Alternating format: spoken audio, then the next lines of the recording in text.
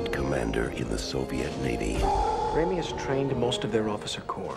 He's nearly a legend in the submarine community. The most deadly submarine ever built. This thing could park a couple of hundred warheads off Washington. Nobody'd know a thing about it until it was all over. And once more, we play our dangerous game with our old adversaries, the American Navy. His plan is a mystery. A man with your responsibilities reading about the end of the world. Apparently, he has suffered a kind of nervous breakdown in which he announced his intention to fire his missiles on the United States. You want us to help you hunt him down, kill him? Open the outer doors, firing point procedures. We sail into history. I'm gonna blow him right to Mars. Ramius might be trying to defect. You're just an analyst. What can you possibly know what goes on in this mind? I'll give you 3 days to prove your theory correct. I am not field personnel. I am only an analyst. You're perfect. I'm expendable. He's defecting. You willing to bet your life on that? From the best-selling novel by Tom Clancy. From the director of Die Hard. Give this man a chance. My orders are specific. Battle stations. Sean Connery, Alec Baldwin, James Earl Jones, Scott Glenn, Sam Neill. The Hunt for Red October.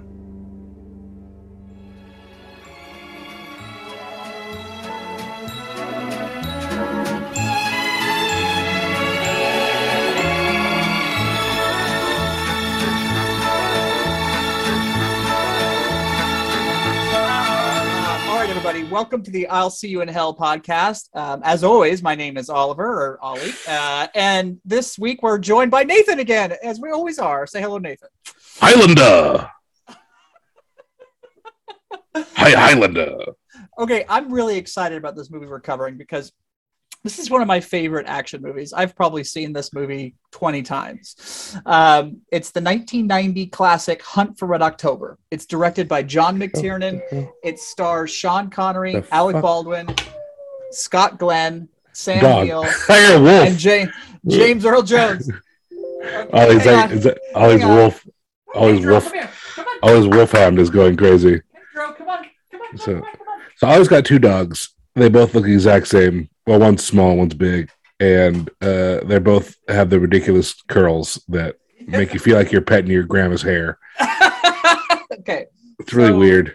Yeah, sorry about that. That's okay. I think we keep it in though. That's fine. It's no, I'll cut it out. I'll cut it out. No, don't cut it out. Okay, all right. Okay. Kidding. I got through the actors, or did I not get through the actors? No, you did not. Okay, Sean Connery, Alec Baldwin, Scott Glenn, Sam Neill, James Earl Jones. It's a lot. That's a lot of people. Yeah. That's a lot of good. That's a lot of, Came out in 1990, and here's the synopsis. In November of 1984, the Soviet Union's best submarine captain in a new undetectable sub violates orders and heads for the U.S. The American CIA and military must quickly determine, is he trying to defect or start a war? Right. Yep, they did. They had to determine that. That's true. That's the plot of this film. Now I'm ready for Nathan to unleash his complaining about it because there's no fucking wizards. There wasn't any wizards. That's my first complaint. There wasn't any wizards. I was pretty complained. Yeah, I'm annoyed about that. No, actually, I'm gonna just come right out and say I've never seen this movie before. I know how we always say, hey, what was your first experience? This was my first experience last night, watching it in my basement room by myself, staring at a TV screen 2 inches from my face. And I thought, you know what I thought? Okay, so there's a lot of these movies that we watch that I haven't seen before. And, Ollie loves them. And then he'll bring them to me and I'll watch them. I'll go like, and it might be something like because they're not good because I just am weird. Or because I was told the other day that I was weird for not loving the bomb that made us, or what was that one called? Dr. Strangelove. Yeah, one of my coworkers listened to the podcast, told me that I was basically, a lunatic for not loving that movie, and so I know I totally acknowledge that it's me a lot of times, but I also think sometimes it's nostalgia. So I like movies for nostalgia, and I go, Ollie, you must watch this, and you watch it, and you're like. All right, it was just okay. It wasn't that great, because you didn't grow up with it. This one, and a lot of them that you bring to me and I haven't seen, I watch. I'm kind of like, whatever. They were just like, whatever. I actually like this movie. Oh, good for you. Good, I I'm glad. I won't say I loved it. It's my favorite movie of all time, and I probably won't watch it again unless I know somebody who's into like these kind of movies. I might be, hey, you might like this movie. Yeah. But I liked it. I thought it was great. I thought it was. I didn't. So, I mean, there's a bunch of things. There's some things I didn't like with something, but I actually was confused for the first like 15 minutes, like because so you got Sam Neill and Sean Connery are Sean Connery is the number one and Sam Neill is the number two on this Russian sub, this new Russian sub that just got released like that day, and in the first 15 minutes of the movie, they're talking Russian to each other. Yes, and so you're like sitting there going, okay, and there's no subtitles. At least it wasn't on mine. I didn't have any subtitles. There was a little on. There's subtitles. There wasn't. So either whatever I was watching, my copy didn't have the subtitles enabled for that, or whatever. Something was up. So I literally don't know what they said in Russian for the first 15 minutes. So I might have missed giant plot points, and I didn't realize it. So it was 15 minutes in. The time where I started being able to understand what he was saying was when he's talking to the other the political. Yes. Yeah.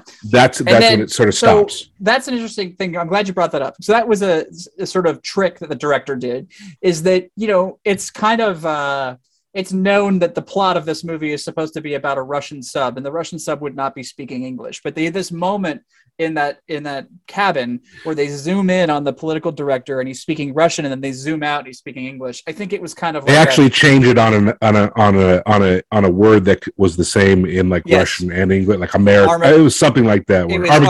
Armageddon. Yeah, so they flip it on that one. Yeah, and so I think they did that. It's just sort of like it's like waving a magic wand. Just we understand audience that you wouldn't sit through a movie that's a bunch of Russian. So here's us saying that these people are, they're speaking English, which is why you get in the movie Sean Connery speaking like he's Scottish or whatever, right? Like he sounds like even though he's supposed to be a Russian guy, and you're supposed to suspend disbelief, right? Yes. So you can, So I wasn't thrown by that at all after the first. I mean, I knew that was coming. I knew that was a complaint of the movie from some people. So I knew it was happening. So it didn't affect me. Yeah. But what was your first sort of? I mean, 1990. What was your first sort? Did you watch it when it came out? Did you? Yep. You remember? I saw it in the theater. This is the thing about me. It kind of ties to a movie that we did watch that you hated, Firefox. Now, I grew up in a household, like my dad's favorite author was this guy named John le Carré, and he does all these like spy novels. Like I grew up in a household, like when I visited my father, he only had Firefox. Like movies like this, these Cold War stories were like my bread and butter growing up. Sure. And so I was excited when this movie came out, and I saw it. I didn't really know a lot about it before I saw it, but it might have been one of the first movies I went and saw by myself ever, because I was young. Really? Oh, but wow. Early on I discovered that there's really no like point in insisting that you go to movies with other people, because like you're sitting in the dark, looking at a fucking movie screen. But I remember seeing this. I can even remember where I saw it, Flower Hill Mall, which is in San Diego. And I remember being blown away by it. Now, the only part of it that at the time I had trouble with, and I actually still think is a little challenging with it, is some of the underwater sequences are a little hard to tell, like which submarine am I looking at? Like, okay, I thought that was only me in my copy, because mine was all washed out a little bit in the underwater, it's like a little pixelated, so I could hardly see anything. Like it was, and then on top of that, apparently it was really hard to tell. I was just like kind of like. I was just listening to the people talk to know what was going on, because I couldn't when it got in the water, I couldn't tell what was happening. So that's the thing. I think that's a problem with it. I think that's like if they were able, I don't think they need to remake this movie at all, but this one could do with remastering. Like someone should just go in and like redo the underwater sequences, and it would be isn't it weird? Perfect. I mean, I know it must cost a bunch of money to do, but man, isn't it weird that they don't do that more? We've talked about this before. Like, imagine some of these movies, they could just give a fucking little touch up here and there to things, like the end. Like, case in point, I'm almost embarrassed sometimes to watch RoboCop with people because of the very last scene when he falls out of the window and he's got this weird elongated arms and it's just terrible. Just fix it. Just fix it. By the way, we watched a movie where I had a great version of that, Die Hard, right, which came out like almost the same year. They could have. What's so hard about that? Like what?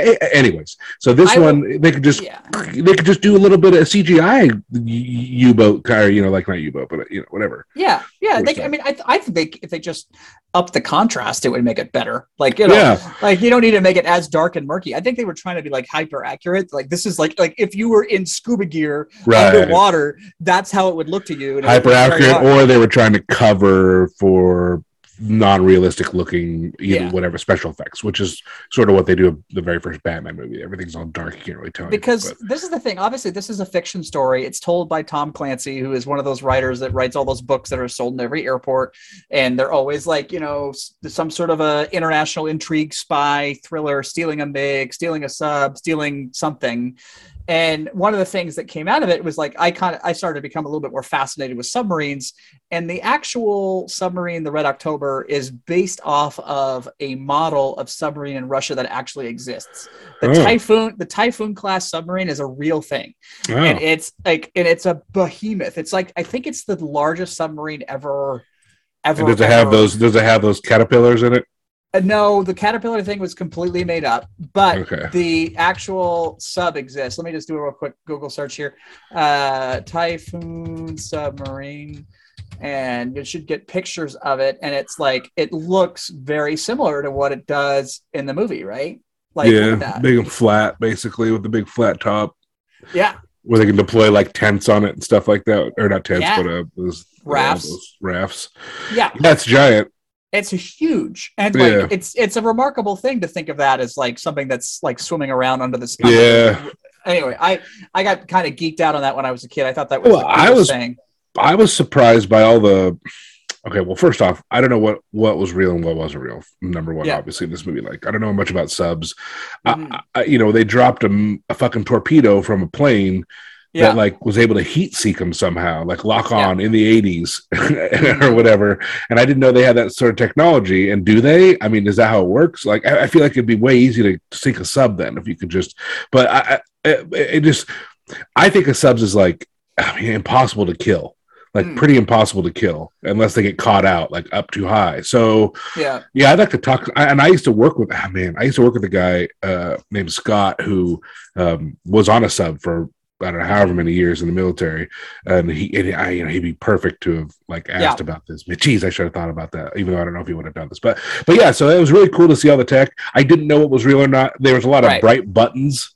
Yes. And then a lot of Star Wars buttons in the thing. Or just like random displays, like changing numbers all the time. Yeah. Excessive. Yeah. I mean, they did their best. I mean, obviously they don't get access to the equipment. They do their best like without that. But it was also weird. I was also cool to see that one guy. The one part that I think probably was realistic was the guy who runs the depth, the steering wheel. And when he kind of pushes down, you can see the numbers going like 80 meters, not 85 meters. So that was really cool. I bet you that was accurate. But it just, it's again, this is a submarine that was probably built, obviously in the 80s or whatever night or sets are.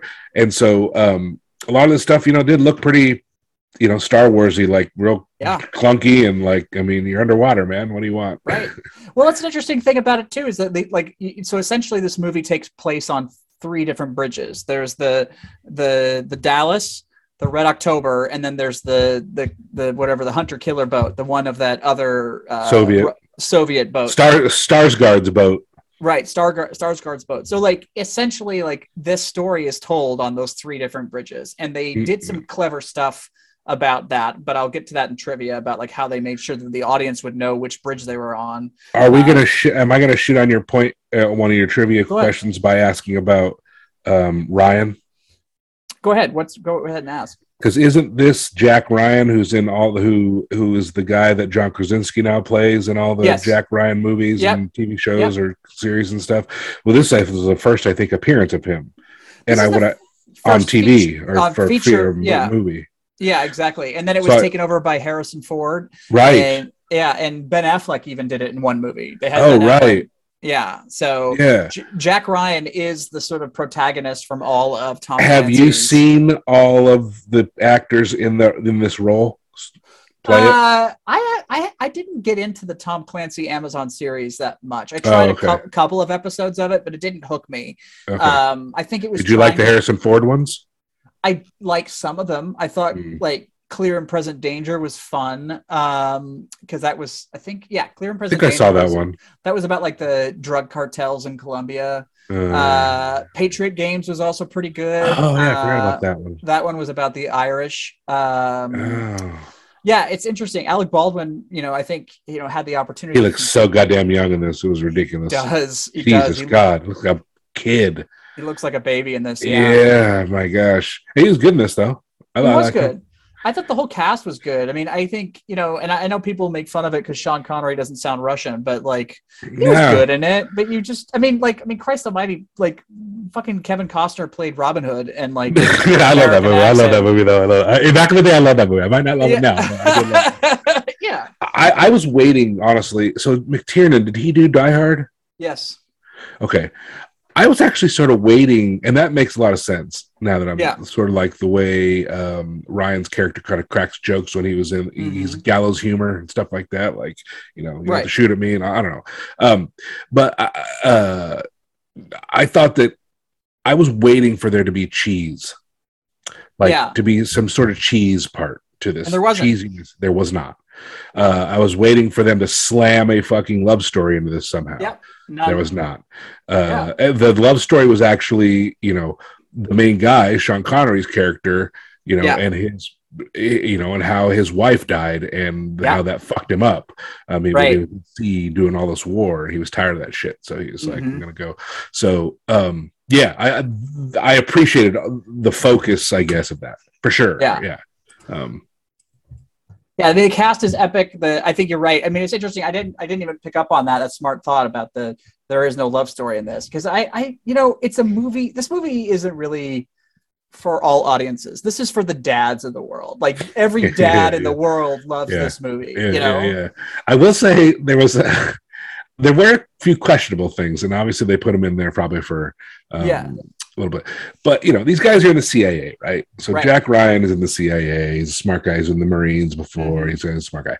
Darth Vader, James Earl Jones is in this, and he's his like a higher up, a boss maybe. So you're assuming that he's also smart, right? Yeah. Smart guy, knows all things.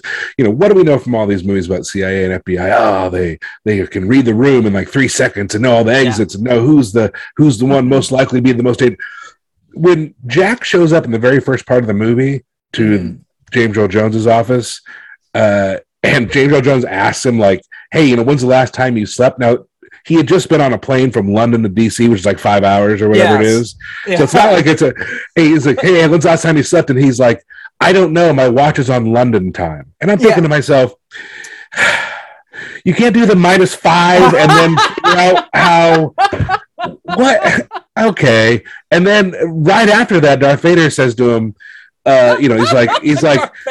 he's like, what's your daughter's age or whatever? She's like 3 now. And he's like, no, she's a precocious 5. And I'm sitting there thinking like, I feel like you can do them. You're smart enough to know these kind of things. You know how many people in the room have a knife on. You should know that you should be able to remember the daughter's name and how long ago you slept. So I thought that was all kind of a little bit, I was like, I know it's like nitpicky, but the other thing I thought was funny, and it's somebody I wish I had a submarine expert on here. Right there. Go back. He's looking at pictures. Oh, you missed it. The smoking shot. Everyone was fucking smoking. Yes. In the submarines. Oh, in the Russian one, especially. I want to know: is there ventilation system? Because you think they'd want to like keep the ventilation systems like off as well when they were running around underwater. Yeah. But is it so strong that it can vent it, or was this for the movie? Like they just want to show? I mean, did people smoke cigarettes in there in the 80s? I think they did. I do think they fucking did. Fucking A, man! What the fuck, man? Secondhand smoke. They didn't give a fuck. But the thing is that even though the submarines might go underwater for as long as 6 months, they would come up to periscope depth, and the periscope is not just a camera; it's also a tube, so they could ventilate with the periscope.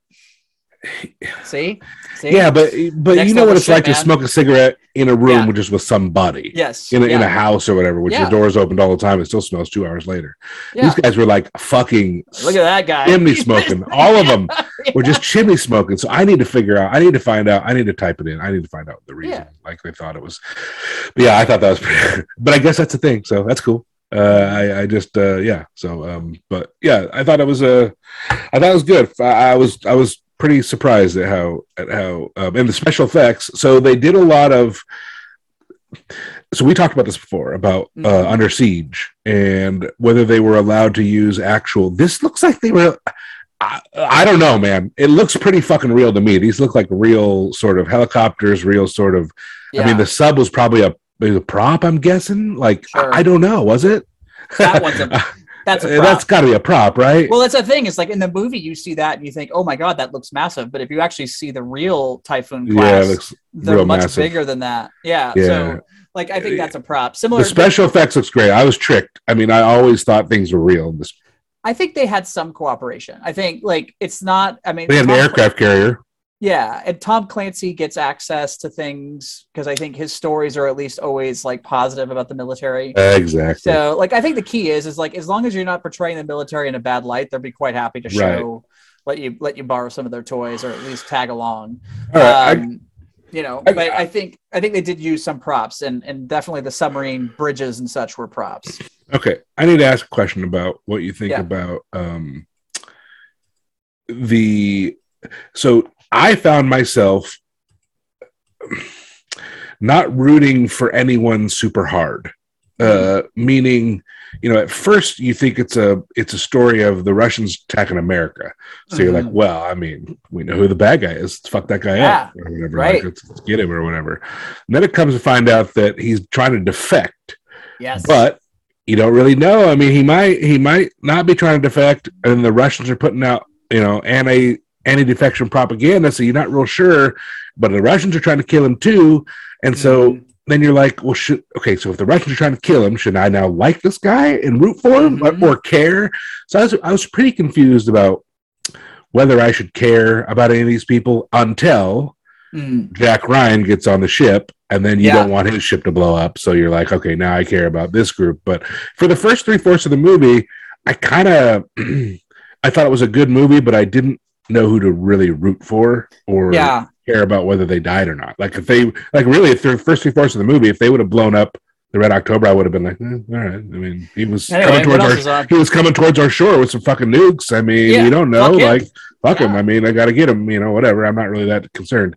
But yeah, so I didn't really know who to root for a long time. Well, it's interesting because I think maybe you've hit on something there. Maybe this is a reason why they made this into a feature film again. Because remember, Hollywood made this movie, right? So a lot of this country is conservative, but everyone has known forever that Hollywood is liberal. So maybe they were trying to show like, well, the Russians aren't all monsters, and here's a movie about how they're not monsters.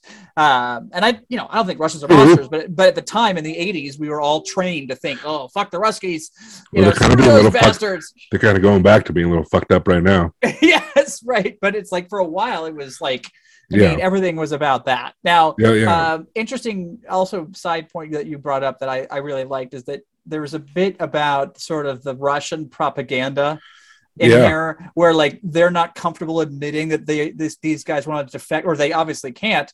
Right. That bit between the American chief of staff and the Russian diplomat, and they're like, those are my favorite scenes. Those two scenes they had were two of my favorite scenes. Yeah, they're really good because like it's an interesting dynamic between the two. Yeah, and there are big conversations like that before where the guy can't give up the whole ghost. He knows there's something, but he's got to give the U.S. guy something.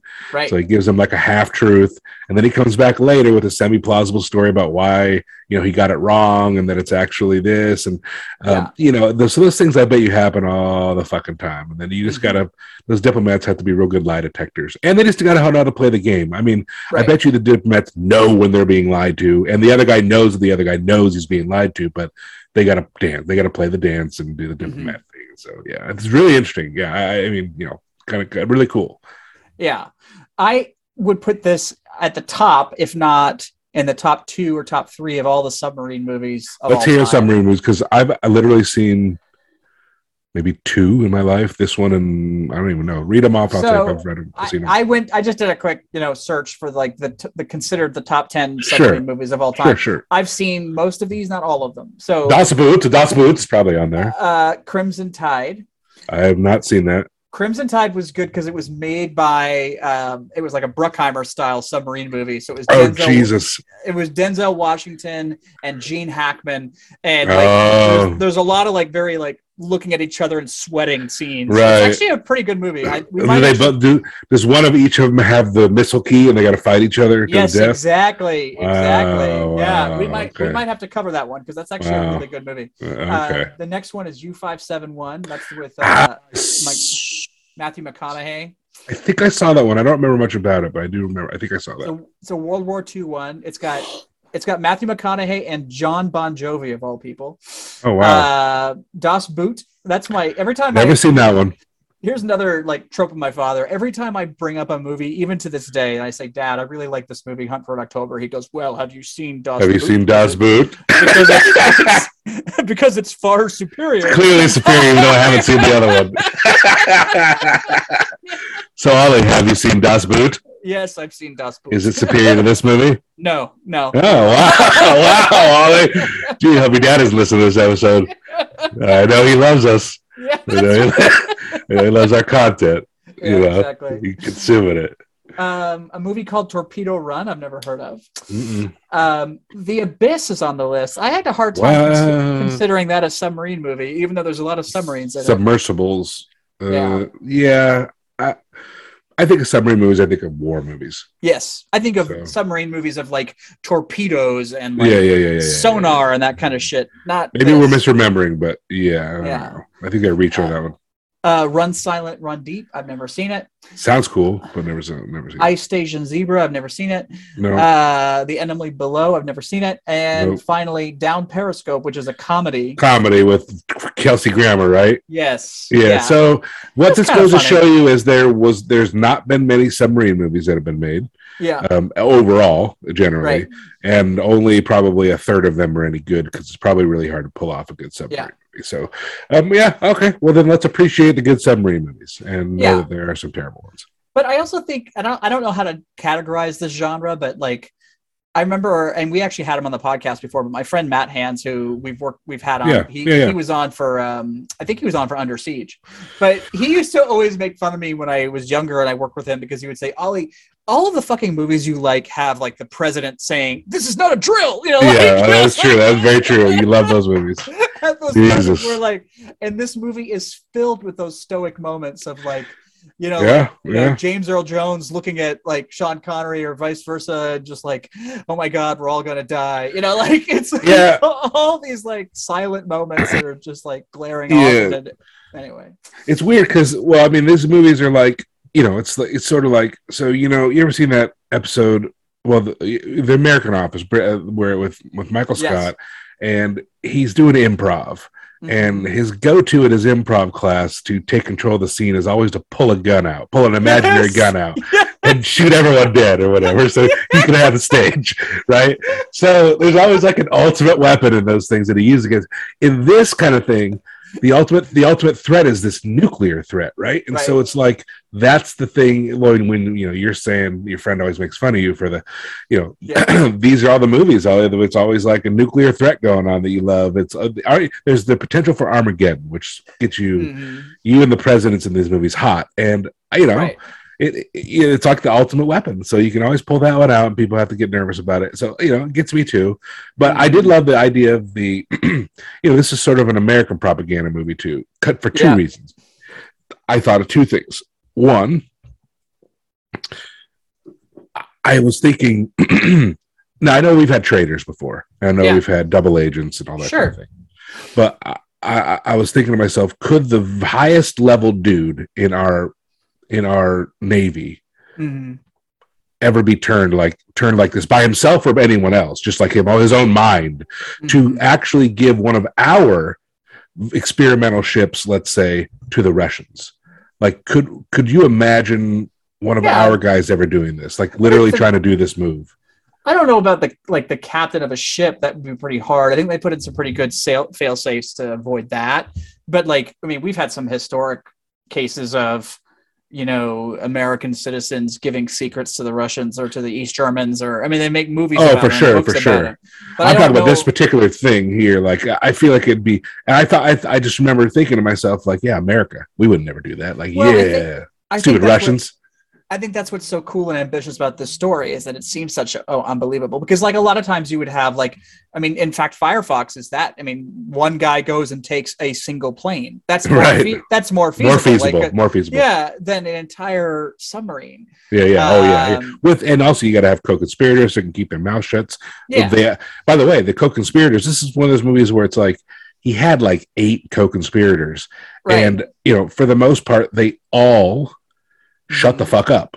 They didn't fucking say anything, which I was really surprised of for the most part. I was like, I figured at least someone would somehow. Except they got pretty upset though, like when he kind of lit a fire under their ass by basically like telling the Russian military, like, "Hey, we're taking this boat." Yeah, that was pretty uncalled for. I never really figured out why he did that, but it was pretty uncalled for. And then he just decided to quote Cortez. When Cortez got to the New World, he burned his ships. Yeah, great. That didn't fucking piss his people off at all. But the other second thing I was the Go USA thing was, I mean, how does the movie end? Or not even how does it end? It's what are these 8 Russian officers deal? Well, they want to fucking live in the fucking goddamn US of A and live in Montana and ride their trucks around and shoot things in the wild and all that. Right. They all good old life in the USA. So they're basically saying that the second thing is, listen, the USA is way better than Russia. I gotta say this. I gotta ask, because you brought up this exchange, and I can't believe I didn't think about it. The moment where Sam Neill's character and Sean Connery are in his cabin talking about what they want to do in the United States, and Sam Neill is talking about getting an RV and like going to Montana, you just knew at that point, oh, this fucker's gonna die. Yeah. That's the story. That's what's gonna happen. Yeah. That happens anytime anyone's waxing about what they want to do in the future. That guy's dead. It's super obvious. I can't wait till this battle is over so we can crack open a beer. Yeah. Oh, shut up, man!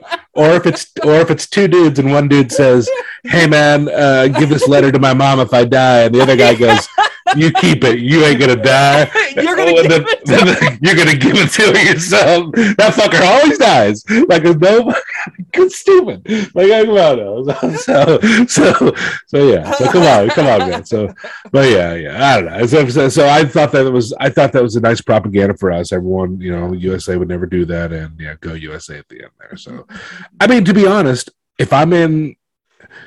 I mean, I don't know. Maybe if I'm an admiral in Russia, I probably have a pretty good life. But, I probably still got to look over my shoulder and stuff like that for politics reasons. But hell, I'd want to live in the USA too, probably, if I was in Russia, man. You know what I mean? Yeah. I love the country. I love the United States. I'm happy to live here. I'm fortunate. I love to travel and see other places. And there's other places I would probably live, but I am very fortunate to live in the United States of America. And I feel that to this day. We have lots of problems and there's lots of issues and lots of things can get better, but man, we have it pretty good here. We really do. For sure.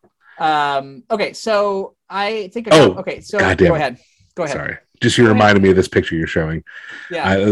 One of the other complaints I had was, so in the first 16th minute of the movie, main character Sean Connery's character is in his captain's room, maybe with a political officer. So the Russians have to send a political officer on every boat, so they kind of keep an eye on what's going on, right? And the political officers has one half of the 2 keys that you need to be able to launch missiles, and the captain has the other. And to get your orders. And to get your orders out of the thing, out of the little box thing. So they're out there and they're going to get their orders out and read through them. And they read through the orders. And then the political officer starts doing some things that the captain doesn't like. The captain ends up whacking him, killing him, breaking his neck and making it look like he spilled a cup of tea and hit his head. He immediately takes the orders that they had gotten and he's going to replace them with false orders. And he lights them on fire. And as they're lit on fire and burning in his hand, he blows in a call to the doctor, who's not in on the plan, and says, "Hey, doctor, come here." And I'm thinking to myself, he's burning these things. The doctor's going to come in and go, "What? Why is there smoke in the air? Why is this like burnt shit? What's happening?" Like I'm thinking, and I'm like, "What is?" So I didn't think that was very, very fucking smart at all. But I will say this. I will say this. I will say this. There's a lot of smoke in the submarine, so maybe that was the whole point. But I really liked, even though he was in a small, and he's not my Bill Paxton, but he was in a smallish role. Tim Curry in this movie. I liked him a lot in that role. He was great. But yeah, they had a lot of people in this movie. Jesus Christ. It's great cast. Cast. Yeah.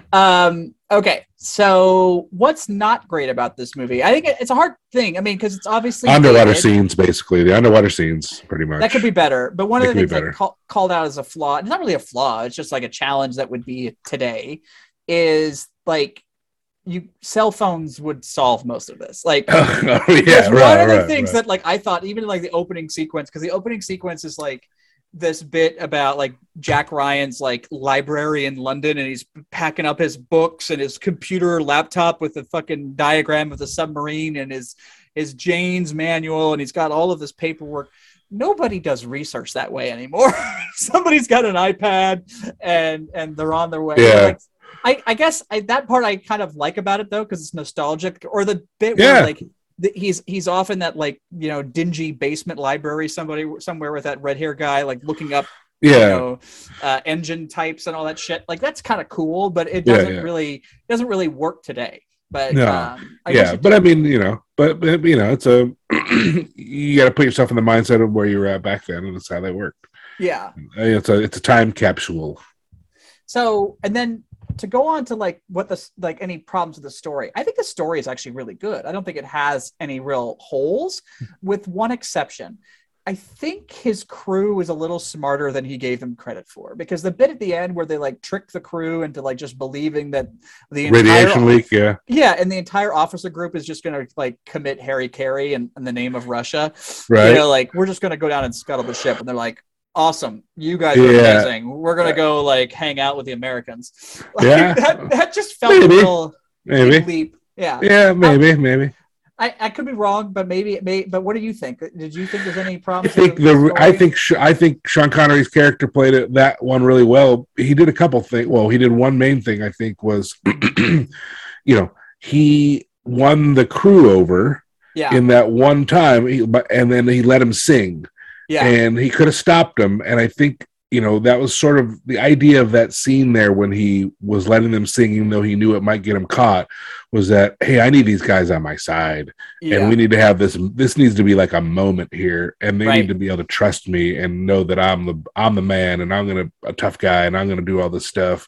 And I'm going to go down with the ship if I need to. And maybe that was sort of the precursor to that, like that whole sort of manipulation he had of the crew, because he was manipulating them the whole time to want to get off the boat, or he knew he was going to be trying to manipulate that into them. So I think that worked. And I think I actually was pretty impressed by all the little twists, kind of little tiny twists that they had. And, you know, so I was pretty impressed by that, actually. So I thought it was going to be a lot worse. I mean, I agree with you from this part too, because this is another bit of like storytelling that was clever. Now that I think about it, that you bring it up, because there's a scene where Alec Baldwin and Sean Connery are talking to each other through the periscopes. They're like doing Morse code to each other, and they're transmitting the plan. And the plan is like in between them, but the audience, we don't get to know the plan. And I think that's good, because like you're along for the ride for this movie, right? But then they're having this plan discussion. You don't get to know. You don't know there's going to be a fake torpedo. You don't know they're going to have this DSRV, like, you know, no. So it's still kind of surprising. I think lazy film writing now will just fucking tell you the plan. Okay, this is what we're gonna do. I didn't know any of that either. I was confused about that part. Like I thought they were just saying specific these things that he was telling him to do, and that was it. But I thought that was cool. I mean, I wish maybe they should do more submarine movies. I think right. It's a fun storyline. The cast, I think, is perfect. I think Sean Connery is perfect, but like, I guess he would be the only one that you could say could get swapped out, because he's obviously not Russian speaking. Right. The only name that came to mind for me is maybe Liam Neeson. Like Liam Neeson might make a great captain. He'd make a good captain. Yeah, for sure. Yeah, he'd make a good one. I mean, they could put in a lot of people in this role for sure. You know, it wasn't, like you said, like wasn't spectacular for Sean Connery or whatever. I mean, it's good. But yeah, you could definitely swap him in with one of those people for sure. Yeah. Liam Neeson would have been good. Yeah. Yeah. Anything else you'd like to say on casting? I mean, we'll get to the Bill Paxton Award. Yeah, I want to wait. I'll wait for that for a couple people. I have a couple. Okay. So like in the what still works category, I'm going to say submarine movies. I'm going to say Tom Clancy stories. I really like those. I don't know if you followed it, but there's a author called Lee Child, I think his name is, and he wrote the Reacher stories, Jack Reacher. Right. And Jack Reacher was turned into a movie years ago with fucking Tom Cruise. Tom Cruise, yeah. And I remember my father loves those books. Like he loves the books. And he was so like furious about Tom Cruise being cast years ago. Who do you want? Well, that's the thing is Arnold Schwarzenegger, The Rock. Well, but hear me out. The thing is if you read the books, the description of Jack Reacher is 6'5", chiseled, 250 pounds. Right. So, like that is The Rock. That is Arnold Schwarzenegger. It is not fucking Tom Cruise. Right. So if I get it, I get being furious about that. If you get bored and you want something fun to watch, they just released a Jack Reacher story series on Amazon Prime. It's included with Amazon Prime, and it's very good. And they have a new guy playing Jack Reacher, and it's like he's perfectly cast, and it's fun. All right. I got too much shit that I haven't watched. I know your homework this assignment is long, but I'm telling you, it's good. Yeah, I do like the idea though. I get pissed at casting all the time about this guy should be way bigger. Why can't you get a bigger guy for this? Or why can't you get a smaller, Wolverine for the nerds out there in the movies, Hugh Jackman, he was awesome. He's this guy, that's Daniel Cudmore. Yeah. Alan Richardson. He played a Colossus in one of the movies. He plays a Hawk, I think, in Hawk and Dove that was on a DC comic thing. I believe. Anyways, big guy. But that's the right Jack Reacher. I mean, right. So Tom Cruise is smaller than him. Yeah. So like, Hugh Jackman's like 6'2" and like 205 or 2. The real Wolverine in the comics is 5'3". Right. He's like a foot shorter than him, and that was a big deal. People were pissed off that he was so tall and everything. So I do like it when they get the casting. I get pissed when they reach on the casting, no pun intended, because the person's famous. I fucking pisses me off. I'm just the right thing, because the story makes. Because I'm betting in the Jack Reacher books and movies, he's like throwing people around and shit because he's huge, right? I bet he's like crushing people and like snapping their necks and stuff. There's even a scene in the series where he's coming up to this diner and there's this like sort of, forgive me, I'm going to say redneck couple, but this poor couple coming out, and the man is like yelling at his wife and saying, "How did you dare you leave a tip that large? How I'm going to kick your ass." And like, he's punching the truck and he's like looking like he's going to get violent with his wife. And Jack Reacher in the series just walks up to him and looks at him. Doesn't say a fucking word, doesn't smile, doesn't scowl, just looks at him for like 20 seconds, and the guy immediately apologizes and says, "I'm sorry, I'll never let it happen again." It's just the intimidation. So Tom Cruise wouldn't be able to pull that out of that guy. No, fuck that. Okay. So there you go. So I love it. Yeah. So what else still works? Obviously, tense moments on the bridge of a warship. Lots of those moments always work. Oh my god, always work. Yeah. Yeah. What always works is that everyone has to repeat everything 3 times. Yes. He says, "Arm the torpedoes. Arm the torpedoes.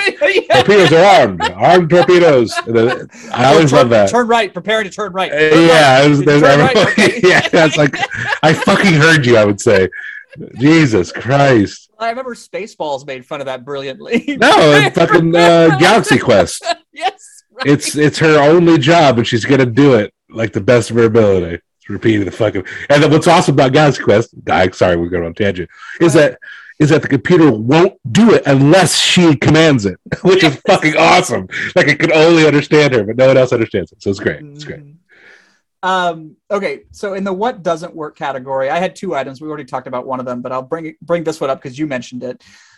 Is slipping on his tea really believable? Like, did he like come up with that plan? I'm going to break this guy's neck on the back of a table and then pour some tea on the ground and say, "Yep, he slipped on his tea." I mean, I want to say, like, if I did a search of how many people in the world have ever slipped on tea and died, right?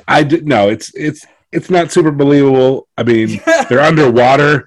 They've got to be pretty good at walking on wet shit. Yes, You know, exactly. I feel like the shoes are probably those type that the like servers wear. That are I didn't even know about this. My wife was like, "Oh yeah, when we were servers, we'd wear these specific sort of types of shoes with these specific soles. I think like nurses do too. So when there's fucking blood on the floor, you don't slip at all. If there's oil on the floor, you don't slip. So I'm assuming the military's fucking smart enough. They're underwater. They probably have decent shoes. Yes, unbelievable. Yeah. Right. Okay, so now getting into stuff that was going on the year this film was made. So it was 1990. I think I'm going to go through some of these events, but I just wanted to like take our listeners to a perspective. Now, this is a Cold War story. This is Russia versus the United States, two countries that used to have this like absolute hatred for each other, and there was always almost conflict. And that's what this movie's about. It's the almost conflict that we had for generations. So in this era, Margaret Thatcher resigned from her position as prime minister. The Berlin Wall came down. That was another big Cold War event. And then unrelated but somewhat interesting, Nelson Mandela was released from prison. The Hubble Space Telescope was launched, and Iraq invaded Kuwait. So those were all events in 1990. Hubble, I don't know much about this, but Hubble wasn't one of those ones that like helped us get GPS, was it? Or was it? No, I don't think so. No, okay. But still pretty important for taking pictures and you know, that kind of science, all the sciencey stuff. Yeah, a lot of stuff happened. Margaret Thatcher, whatever reason, I know it's because I was born during this time and I was alive and listening to stuff. Yeah. It just doesn't seem like that long ago for me for her. I feel like it was just still the other day that she was in charge. But and they bad in 1990. So all right, and she was tough. And, no, fucking A. Yeah. No people can fuck with her. That's for sure. Right. I wouldn't have fucked with her. But they called her the Iron Lady. Iron Lady, yeah. No, I'm not trying to fuck with that bitch. You get out of the 80s, and you're right. In the 80s, it was all about America and against the commies, and that's all it was. And this was probably made in 1990 or 88 or 89, released in 90. So it was hot. I think the movies that we've covered, the one that's like the peak of that sort of tension. Rocky, baby. Rocky 4. Okay, Rocky so maybe 4. 2 of them. But I was gonna say, what's the one? With the Red Dawn. Red Dawn. Yeah. Red Dawn. Oh yeah. Red Dawn. Oh well, Red Dawn because they attacked us, Ollie. They attacked us. Right. That's it's no good. That was changing the Cold War into a hot war. Right. Yeah. Yeah. Exactly. No good. Okay. So now Bill Paxton Award. Are you ready? Yeah. Oh yeah, I'm ready. Yeah. I actually got some good ones, but yeah. Okay. I have two, and you actually hinted at one of them already, but I'm gonna say I'm gonna go with Tim Curry as Dr. Petrov because I thought I agreed with you. I thought he was kind of like the comic relief on the boat because he was kind of the dim-witted officer who didn't know what was going on. Like he got like sent away from dinner, and then they hatched their plan. But he was also a little bit of a moral compass too, because he was like, now one man should have the keys to the thing. Yep. And he was correct. That should never fucking happen. And he's out there in the dinghies with the rest of the crew, and he goes, "Capitan Bayou, Capitan Bayou." Right. Excited.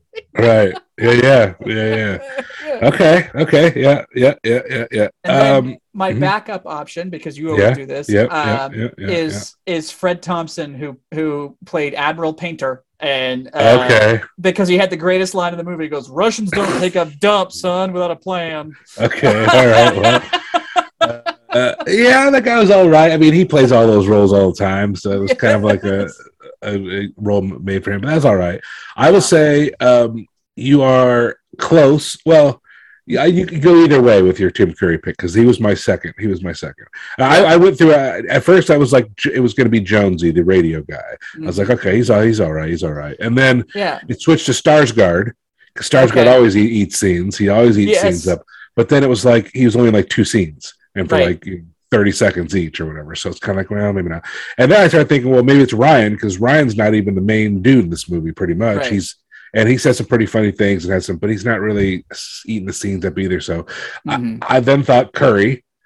And so it's either Curry, for me, it's either Curry or the smarmy politician guy. Every scene with him and that Russian guy. And it was like, and with him and Ryan in it, when he's asking Ryan about like, getting under that dude's skin and, I just like that guy. What's his Jeffrey Pelt? Jeffrey Pelt. Or Richard, yeah, Jeffrey Pelt. So I'm going to go with him. Yeah, I like that choice. Jeffrey Pelt was good, I would say, and he played it because he had like the real thick Southern accent, and he was a politician, but he knew he was a shyster. He goes, I'm a cheat and a liar, and when I'm not kissing babies, I'm stealing their lollipops. Right. So I didn't like him morally.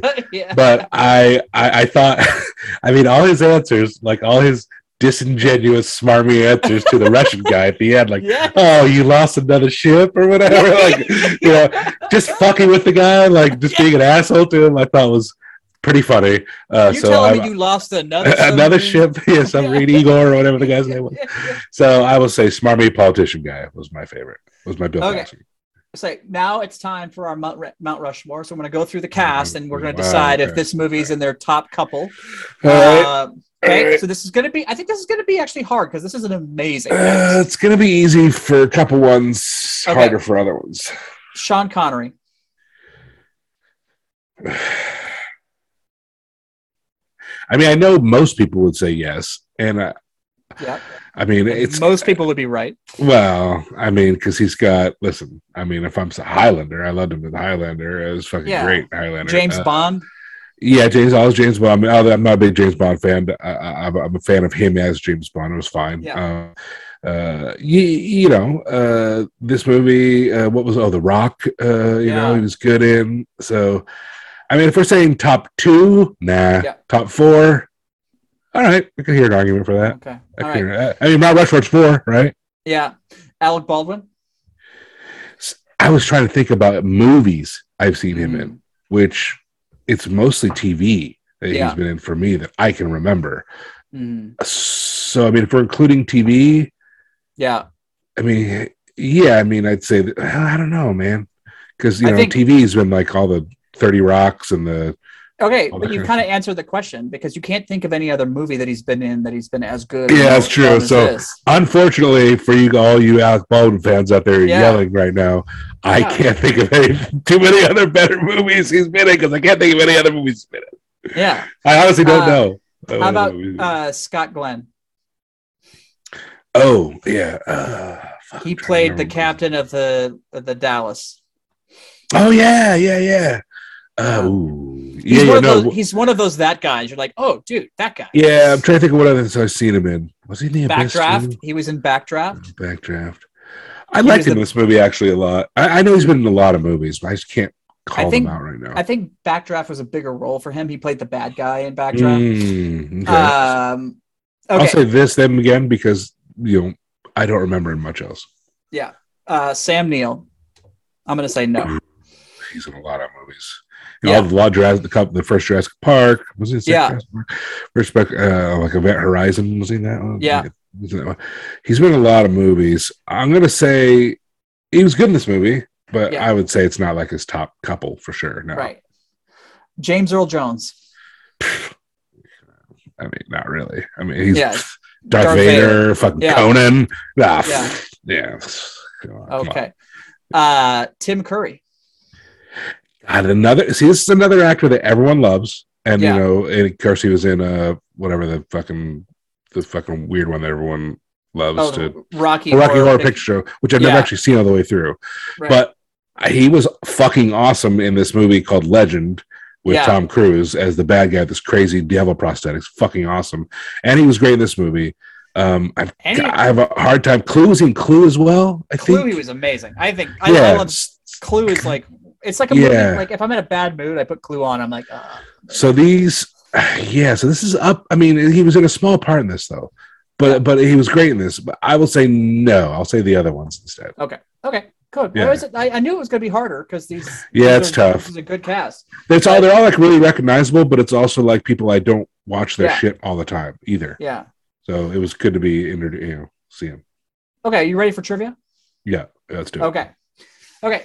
So, starting with trivia, Sir Sean Connery spent time underway aboard the USS Puffer, preparing for his role. He was given commander status and allowed to give commands while underway with the captain beside him. So he was allowed to give orders, but with the captain there with him. Dude, how dope would that be? It's pretty cool.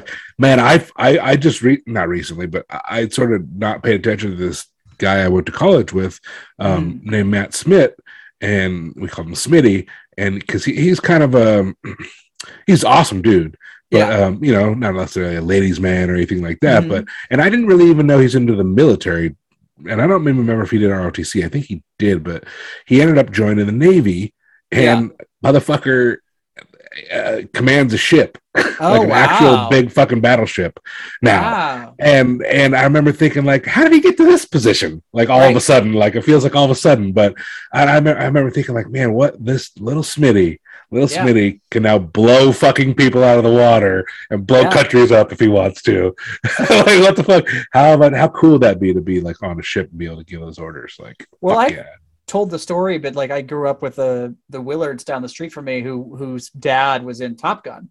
And he ended up becoming a captain of an aircraft carrier. Wow. And I remember when I heard that later, and I was like, and I go, is he captain on or captain of? Because those are two distinctions. Because you could be a Navy captain and you're you're just on the ship. Yeah. But captain of is like a different thing. You're the main dude. So, and then I think he went on to become like head of the Pacific Fleet or whatever. Like, big deal. Now I wouldn't want to do this full time. I'd want to do it for 10 minutes. 10 minutes. I can call it good and just say I did it, and especially on a sub would be cool. But I wouldn't want to fucking do it. Well, I mean, I'm too much of a puss. Sublife is not. I mean, it looks appealing because it's funny. And no, I said 10 minutes, bro. I said 10 minutes on the sub as well. I mean, they go in the subs and they're down underwater for 6 months. Imagine six months with no daylight. No, well, I mean, no, I wouldn't like it at all. Yeah, no way. Not for me. Terrible. No. Okay, this next bit of trivia made me laugh and also made me sad because of how stupid our Congress is. But after the release of Tom Clancy's novel, The Hunt for Red October, some members of Congress contacted the CIA demanding to know why the Russians had invented a Caterpillar drive before the U.S. Navy did. Although a result of good research, that the Caterpillar drive is pure fiction. So some fucking idiot in Congress read this book and like, he read the headline. Listen, I'm guilty of it too, and it is pretty interesting. So when you're in, of reading the headlines and just sort of like going, well, I know everything about it from the headline. I've made my decision. I'm really guilty of it too. And it's part of our culture where we don't want to have to really read the whole story. We want something that just tells us, give me the facts. And when you're in journalism school, which I was and graduated from, you are, for better or worse, sort of taught to write headlines that get people to read. Yes. And, it's called clickbait now a lot of times. And there's some different, and you weren't allowed to lie or anything like that, but you were allowed to use a little verbal jujitsu to make the story sound a little sexier than maybe it was and still be true. And I think people nowadays, we love reading the headlines. I do as well. And this, that was just, I don't know where I'm going with this, but you're saying like, that people are low research kind of type of people. Yeah, we're not big, and I'm the same way. I love your point, and I would say I want to expand on it a little bit because I've been saying this a lot recently in Friends in Conversation. We talk about politics, we talk about modern issues. I wish people felt more comfortable saying I don't know, because what happens is when you ask somebody their position on an issue, I think it's quite okay to say I don't know. And I don't look at it as a negative. In fact, I think that's a more thoughtful answer than grabbing a headline or some sort of like predetermined narrative that someone has told them they have to believe and then running with that. I think we're losing our sense of curiosity. We're losing our sense of nuance. People don't want to actually dig into an issue and say that there are maybe good and bad parts to both sides of an argument. They just want to say, I'm on that fucking team, and if you're on that team, you're a fucking monster. Shut the fuck up. Right. And I feel that like clickbait articles do that a lot too, right? Because they want to, they attract people who are going to agree with them. And often if you click on those, you discover the article itself actually says something completely different. But no one really reads past that. I don't even read past, like I said, I'm guilty of literally reading the headlines as well. Like someone will post something on Twitter that's sort of someone I agree with, and I'll see whatever the title of the article that they posted, and I'll go, oh my God. And I'll go to the comments and have to fight myself to argue against people. And I haven't even read the goddamn article yet. And I'm really mad at myself for that. But yeah, that's what we do here, man. That's fact that you have that awareness, Nathan, is probably means you're in better shape than most, because you understand that, like, hey, I don't know enough about this issue, but I'm going to go and, argue it. I know I'm wrong. And right. So I need to do better at it. So I wish everyone would just, read the story. Take a breath, like learn a little bit about it. I mean, that's the thing. Like, and there's been stories that recently that, I've been guilty of, like, jumping onto the narrative part of it. Like, and just because you brought it up, I'm going to go down this road a little bit. But do you remember a couple of years ago, there was a story of those kids on the steps of the Lincoln Memorial that were photographed, like, scowling at an Indian man. I think so. Yeah, they were like kids from like a school or something. Yeah. I remember that. And they had red MAGA hats, and there was a picture or a video of them scowling at this Native American man. Right. And everybody got outraged. I got outraged. Everybody got outraged. And we, hang on, Pedro. It's okay, buddy. And as the story came out, it turned out that these kids, like, were not necessarily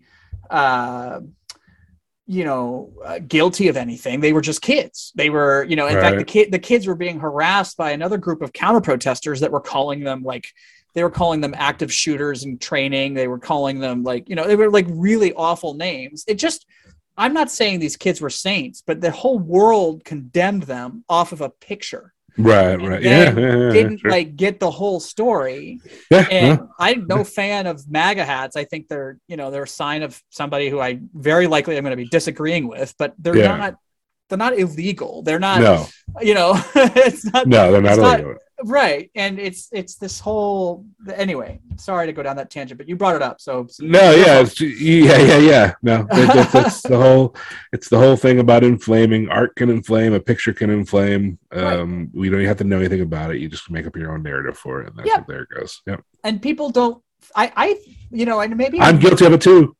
But just take a minute and say, like, I want to learn more. I want to hear more about the story. I want to like especially if there's something like that, I want to go read like 3 articles on it. Person who agrees with it, person who disagrees with it, and then somebody who's in the middle. I've been doing pretty good lately in the last probably year, actually, probably maybe a year or two. I've been doing better with. I will, when I hear the news, the breaking news, I honestly will go, I'm going to wait like 3 days. Yeah. And then I'm going to see what the story is 3 days from now. I'm not even going to worry about this breaking news right now. I'm going to wait 3 days and I'll figure it out. And I've been doing that. It's been working out. I'll get the story 3 or 4 days later. And then I'll go with that one. And it'll be a lot better. It won't be perfect probably, but it's a lot better than the day one. There's a lot more context and understanding. Yeah. Give it a 3 day wait. Here's the bit I was hinting at earlier. So to help the audience quickly grasp which sub's interior they were seeing, when the movie would jump from scene to scene and sub to sub, the filmmakers created a subtle lighting scheme. It was red for the Red October. It was green. It was green for the Konovalov, and then it was blue for the Dallas. So that's cool. Yeah, it's a small thing, but that's a trick that works, right? Just a subtle light difference. Mm-hmm. When this movie was first released on VHS, they actually made the VHS tapes red, and I remembered this. That's why I grabbed this. Cool. Yeah, I remember the VHSs themselves were actually red. I only ever saw a couple VHS tapes that were different color than the black, but that's cool. Yeah. I didn't know that. That's a smart move. Yeah, I like that. $20,000 was spent on Sean Connery's toupee.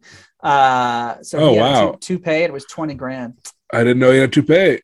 Yeah. Well, he was bald, right? If you look at this picture here, hang on, that's what his head looks like. Shit! They gave him a toupee to I forgot. Oh, wow. Fill out his head, give him that kind of cool Russian flat top. Yeah, that looks all right. Yeah, it looked good. Yeah.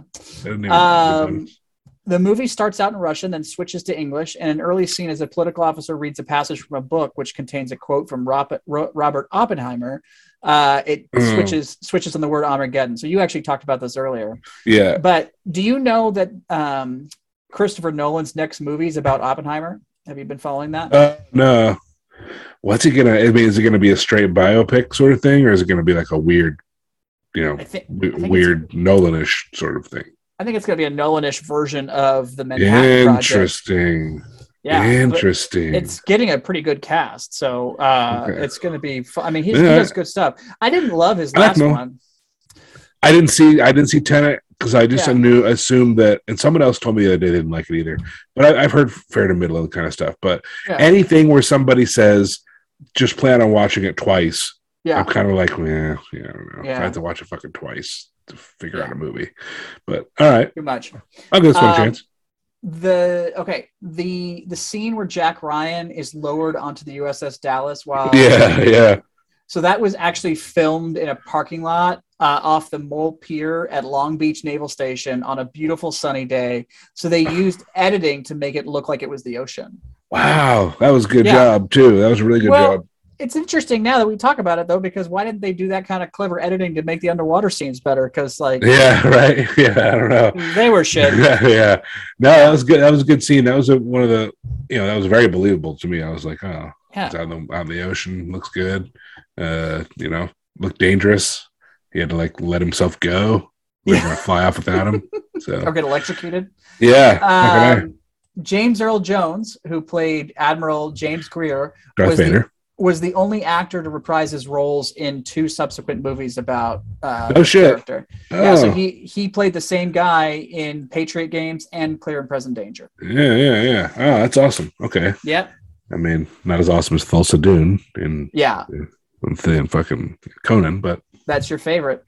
Yeah, and Darth Vader, Yeah. Did you watch The Last Boba Fett? I watched it today. I'm going to try to get the wife to watch it tonight. She wants to watch the second episode of Peacemaker, but I'm going to convince her to do Boba Fett because I don't want to get spoiled. I got spoiled for last week, so I need to try to get tonight. Yeah, okay. All right. Okay. So that's it. We've covered Hunt for October. You have anything else you want to say on it? No, I'm pleasantly surprised that I didn't hate this movie, Ali. So good job on that one. That was good. Cool. All right, so let me pick something next. All right.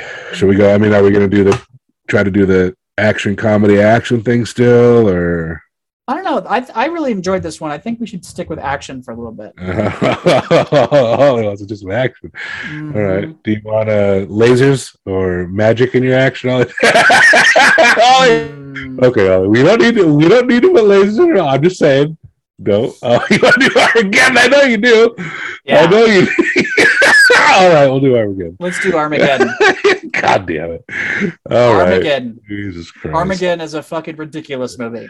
Yeah. Okay. Yeah. All right. We can do Armageddon. Same time next week, or we'll talk about it. But hey, man, and then after that, maybe we could do something a little bit more smart, like Ronin. I think Ronin's amazing. I've only seen that movie once.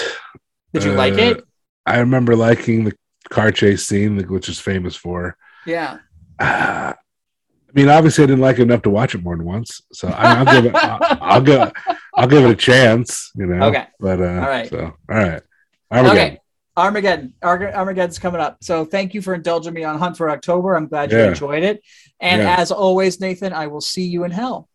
I will see you in the hell that would be smoking 24/7 in a submarine underwater. Okay. All right.